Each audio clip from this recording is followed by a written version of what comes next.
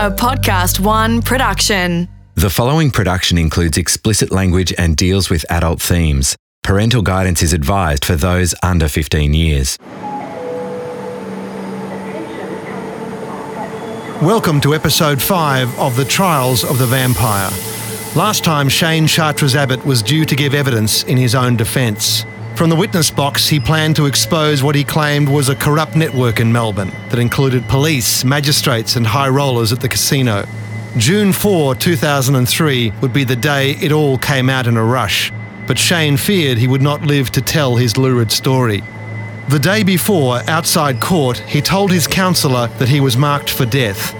His barrister tried to have his home address suppressed, but it was already too late.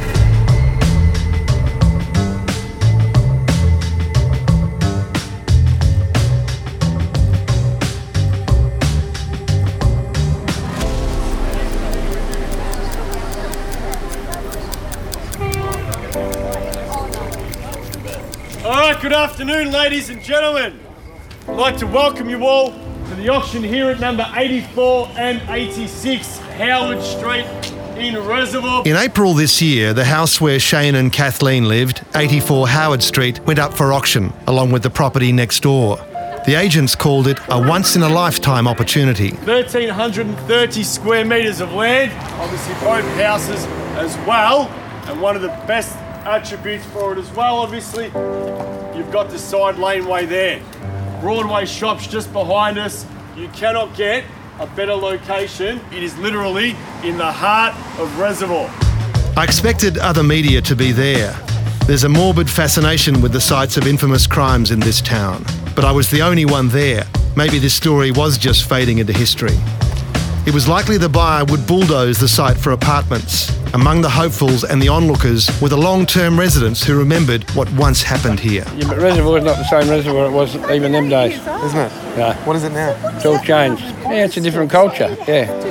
You'd have to say it's one of the shabbier houses in the street. It's kind of double-fronted, weatherboard, pretty steep pitched roof, chimney at the front, no front fence, just a kind of scrubby lawn and these struggling trees and, yeah, not much love in this house for a long time.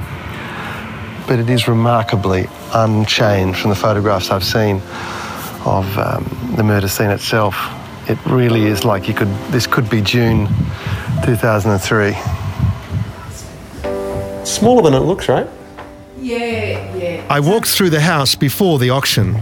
It was a warm autumn afternoon, but inside number 84, it was cold and dark. And this was Shane's bedroom, as I understand? Yeah. It smells of damp dust. On the morning of June 4, 2003, Shane stood at this window, peering through the blinds into the street. Kathleen told the police in a statement that something had stirred up the dogs. An actor is playing Kathleen here. I remember the dogs were barking. They were running around the house and getting up in our bedroom window and barking. Looking out our bedroom window, you can see into the street. Shane had a look out the window because we thought my dad had arrived, because we were expecting him. But Shane said, "I can't see anybody. They only bark when someone is around." Earlier that morning at 7:45, Shane had reported to the local police station as part of his bail conditions. The constable on duty said Shane was wearing a suit and tie. He was calm and polite, more like a job seeker on his way to an interview rather than a rapist on bail. He would probably give evidence that afternoon. All the pieces of the jigsaw would finally come together, exposing the conspiracy he'd unwittingly walked into, or so he believed. There was nothing left to lose. The vampire gigolo was already dead. Shane was barred from working as an escort while on bail, and he was on sickness benefits. He had just 39 cents in his bank account and the change in his pocket, but as usual, he was optimistic. With a baby on the way, he was thinking of a life beyond sex work, beyond Melbourne. He might even head back up to northern New South Wales where he grew up. He and Kathleen could raise their kid in the sunshine and leave all the intrigue of this bleak city behind. It was all going to happen once Shane was acquitted. All right, from 84 to 86 Howard Street in Reservoir. Who'd like to start me off? We're in your hands. You call it out. Fair and reasonable price, kick things off and get us moving. I stood on the street as the bidding began, slowly at first. Third and final time at $1,650,000. We all done, all silent and finished at 1.65. I mean, the sun's out. I don't mind getting a tan. It's a Saturday. I can stay here all afternoon. As the auctioneer cajoled and beguiled the crowd, I pictured the scene that unfolded in 2003, just a metre from where he stood. At 8:45, Kathleen's father, Jerry Price, arrived. Soon after, Shane, Kathleen and Jerry left for the train station, 5 minutes walk away. Kathleen's sister, Frances, remained at home asleep. Actors have recreated the evidence given by the witnesses. I walked out the front door first, then my dad, and then Shane. I was trying to get out the door quickly to shut it before one of the Rottweilers got out. He's a pup. I didn't notice anyone out the front of the house or in the street. At 1.675, 1.7 to keep us moving. Dad and I walked along the grass beside the driveway. Shane was behind us. Just before we reached the footpath, I saw two men running towards us, quicker than jogging, on the footpath, side by side. I walked down the driveway and Shane was a bit behind me and Kathleen a few paces behind also. 1.880. Round me off to 1.9. At 1.880, your call. First, second. I would have been next to the letterbox when out of the blue I felt a blow to the head. I don't know what hit me or from where. The blow caused me to fall to the ground. One of them pushed me onto my knees and then I saw a grey handgun in his right hand. His hand was bare, I didn't see gloves. Then the man with the gun moved a bit closer to where Shane was and I heard Shane say, "Oh my God." 1.9. Strong bid. Gentleman wants it. Gonna call it 3 times. First, second, third. 1,910,000. Selling. Selling. Selling. Sold. I heard 2 shots, one straight after the other, and that's when I put myself right on the ground, face down. The shots were like a popping noise, like a cap gun, not really loud. It took about a second before I got to my feet and I saw 2 men about 50 yards in front of me running into the laneway next to the house. I would describe both as males, both of average height, not short. One of them had a dark coloured balaclava or beanie over his head. I didn't get a really good look at them, but one had, I think, a grey jumper pulled up over his face with just his eyes showing. The other had a black scarf and a beanie with just his eyes showing as well. They were running towards the Broadway. They turned right into an alleyway that runs behind the Broadway shops that leads to a car park. That was the last I saw of them. I looked up and saw blood coming from Shane's throat. He was lying on the ground. I could hear him gurgling the blood from his throat. Just after the shooting, one of Shane's neighbours, an 8-year-old boy, was riding his push bike to school. His mother, Marilyn, recalled the day clearly. He's seen Shane on the ground with the blood and he went to school like nothing had happened. And the teacher asked him what happened and he drew the picture of everything that you get what I mean? Yeah. And when he come home, I said, "Why didn't you come back?" And he goes, "It was none of my business." For a mindset of a kid, he was only 8. How old was he? He was 8. Marilyn tells me her son went on to commit violent crime. He's been in and out of jail since his teens. You wonder if that day had anything to do with it. The trauma of an incident like this ripples out in all directions. Even now, every time I go past, I think of Shane. I've got to say it. I look in the house and think, God, I can still see it to this day. Him just lying there and covered. Kathleen's sister Frances and a neighbour tried desperately to stop the blood flowing from the wound in Shane's neck. Another bullet had passed through his left forearm and into his body. But the shot to the neck would have killed him almost instantly. He was dead before he hit the ground. Critically, neither Kathleen nor her father observed the actual shooting, only the lead-up and the aftermath. Just how Shane was shot, from what range, and which round hit him first would have been important in identifying the murderer. As you'll see in later episodes, this was all glossed over. In breaking news, reports are coming in of an incident in Howard Street Reservoir. Police and ambulance are on the scene. It's understood a man may have been shot. Neighbours called 000 a short... Shane's lawyer, Ross Privatelli, was parking his car in the city when the news came over the radio. It was just prior to 9 o'clock, and the street name was mentioned, and that was it. I knew straight away. Sandra Gibson arrived for the day's hearing to meet Shane and the lawyers, but the courtroom was deserted. And then I go into the court and there's a tipstar guy there. So I said, look, what's happening with today's trial? He said, haven't you heard Shane has been killed? He said, yes, there's police and ambulance out there at his place now. He said, he's been shot. At that point, just every little, sort of bubble of blood just burst inside and flowed out of me. And almost, perhaps not immediately, Kathleen's sister calls me and she tells me, she's quite agitated, she was crying, she was screaming, and she said that Shane had been killed. All right. Now, I don't know how I was concentrating because I was still in the car. I don't know how I was even concentrating, but I somehow started to backtrack and head out towards the northern suburbs. Everything was cordoned off. Look, it was terrible for me. I mean, it was horrible. I got to tell you, I can't even recall whether... I remember where I parked my car, and I remember that I had to get through. The police let me through, but I don't really recall much after that. I don't recall... Really, it's just amazing. That the most critical thing, and I just can't recall it. But I do recall... I mean, it was my job to get a report back to the court. Privatelli informed the court of Shane's murder. At 11 a.m, Judge White summoned the jury. It was a surreal moment for everyone. Reading the transcript, the shock and uncertainty comes through the dry, courtish language. George Slim was the prosecutor. But underneath, how were you feeling at that time? Dry. Dry and courtish. At that stage, I'd heard the news, I knew about it, I got a shock when I heard it, and I couldn't help wondering whether it's connected with the fact that it got the application to not publish his address was knocked back. It crosses your mind. Judge White addressed the jury. An actor is narrating. I want to thank you for your service here. It's been a difficult trial, and it's been a difficult trial for all parties, including myself. Yesterday afternoon, you may wonder why I sent you home early. And I said there's some technical things that need to be fixed up.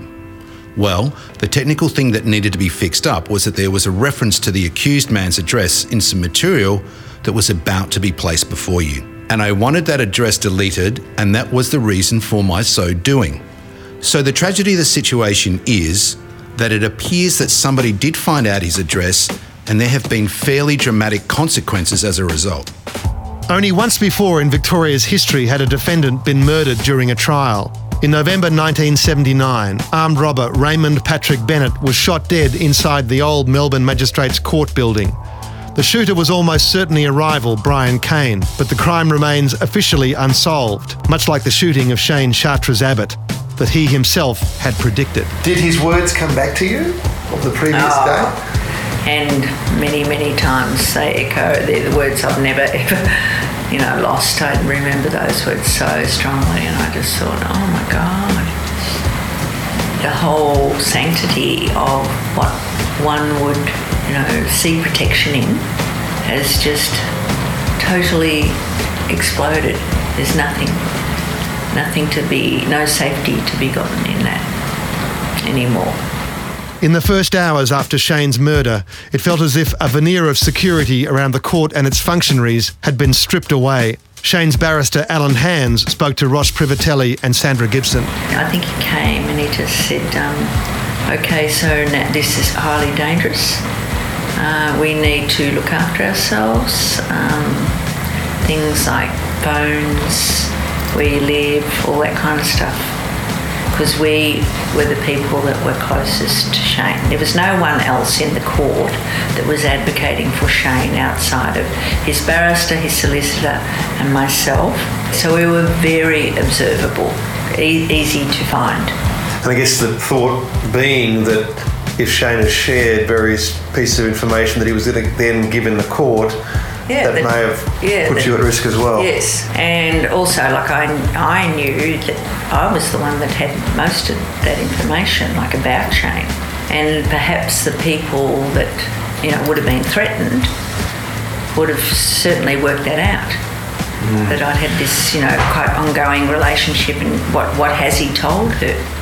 But you didn't know. I was even, in the first couple of days, I'd walk out of my chambers and I'd look around in case, I don't know, maybe they want to get me next. Who knows? I don't know. 14 years later, discussing that day stirs unpleasant memories in Shane's lawyer, Ross Privatelli, feelings he never properly dealt with. It was one of his last criminal cases.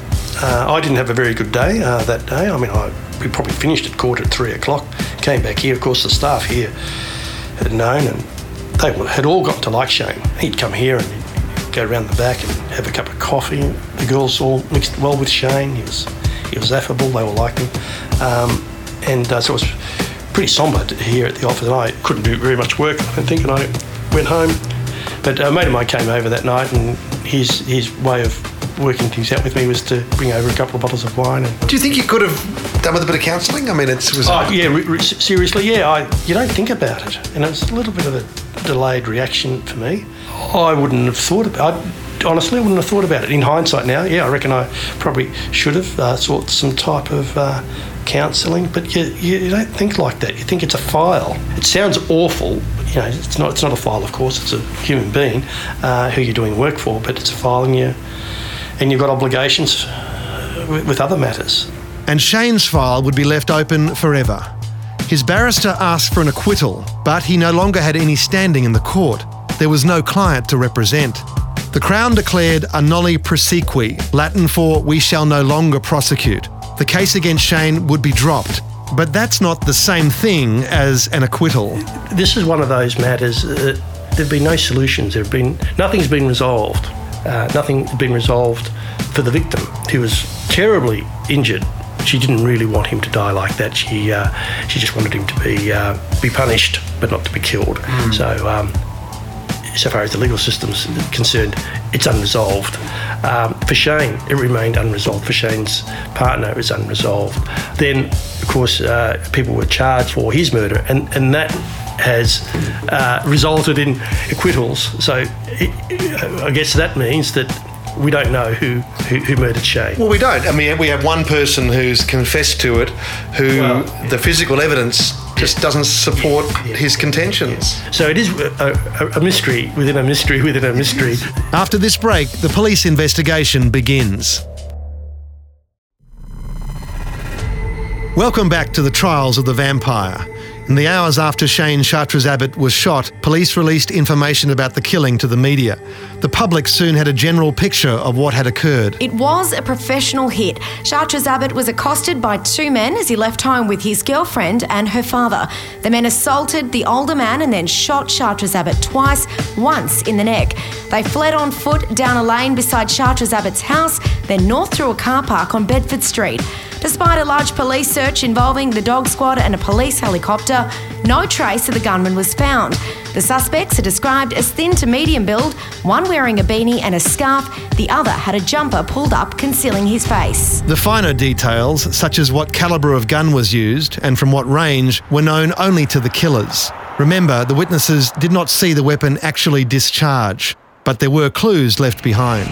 At 11:40 a.m, Dr. David Ranson from the coroner arrived at Howard Street and described the crime scene and the victim. He noted the wound on Shane's neck was surrounded by blackening and punctate marks. This is typical of a shot fired from very close range. Unburned powder and debris spreads out from the muzzle and impacts with the skin around the entry wound.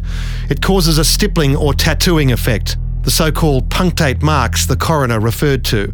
At 6 p.m, Ranson conducted an autopsy on the body. Before he began, a homicide detective named Clive Rust collected gunshot residues from the palm of Shane's left hand. According to his report, Ranson observed a dark, soot-laden abrasion around the wound to Shane's neck, and there was powder tattooing on the surrounding skin. This suggested the muzzle of the gun was almost against Shane's skin, and the path of the projectile supported this. It travelled upwards through his neck, severing the brain from the spinal cord and into the top of his skull.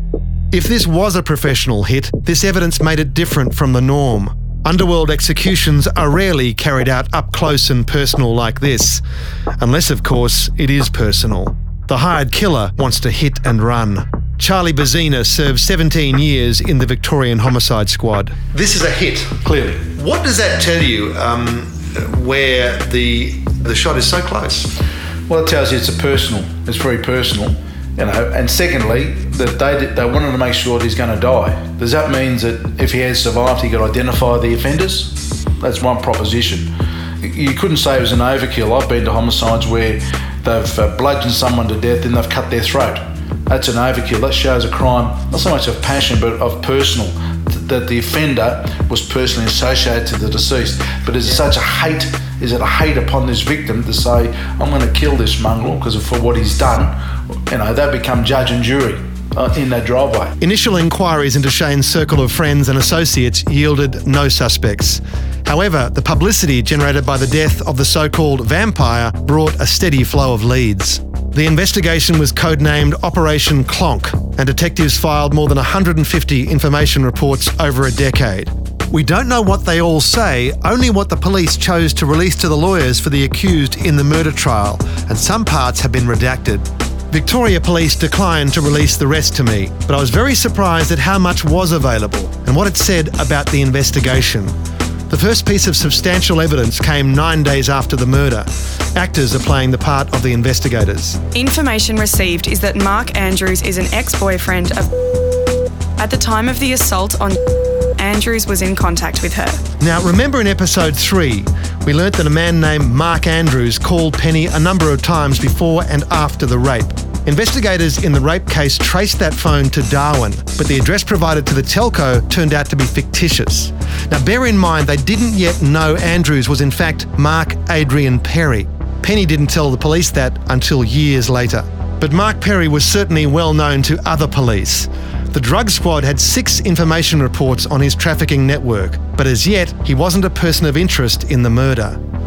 A juicy hint came in a call to Crime Stoppers on June 16. Caller stated they were phoning about the murder of the male prostitute. Police should talk to her ex-boyfriend, Mark, aged 37 or 38. Caller stated he is violent, he is a drug dealer, he has been charged with drug dealing before. Caller described Mark as being 5 foot 11 inches, about 85 to 90 kilos, Australian Caucasian with blonde hair and muscles. The caller was a local car dealer, Max Walker, who on the side distributed Perry's pills and powders in Melbourne's gay club scene. In a follow-up interview, he gave investigators a full rundown on Mark Perry. He said he was in a partnership selling drugs with a man named Roberto, whose family were once a force in inner-city Melbourne. Perry had told Walker that he wanted to get Chartres Abbott for raping Penny, whether he was in jail or not. Roberto wasn't happy about Perry carrying on about killing the vampire and advised him to wait.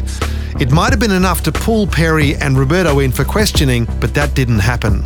As the police gathered intel on Mark Perry, Shane's loved ones and friends were coming to terms with his death. The funeral was a tense and surreal affair, in keeping with the tenor of this story. Sandra Gibson, Shane's counsellor. Oh, it was bizarre, absolutely bizarre, and just dark, heart-wrenchingly dark. Just like I'd never been to a funeral like that. This is my first exposure to anyone that had been killed under such, dark and murky circumstances. And also, I didn't know what other family, I didn't know what other connections he had. So, I presented to the funeral with a work colleague of mine. And as soon as we arrived, you could just feel that very dark energy. And you could feel the surveillance on it. And that's why I brought a work colleague with me, because I didn't really want to stand out. I didn't want to be with his girlfriend or be seen to have that sort of alliance. And I can remember, it seemed to be a heavy undercover police presence or something there. There's no official record I can find of any police presence, covert or otherwise, at Shane's funeral. It was a small turnout anyway. Few of his family were present and his social circle was small in Melbourne. That's what it felt like. I can remember, I think I was sitting fairly close to the front, and this young woman just came screaming, totally, hysterically and, uncontained, seemed highly emotional, but also probably quite substance affected.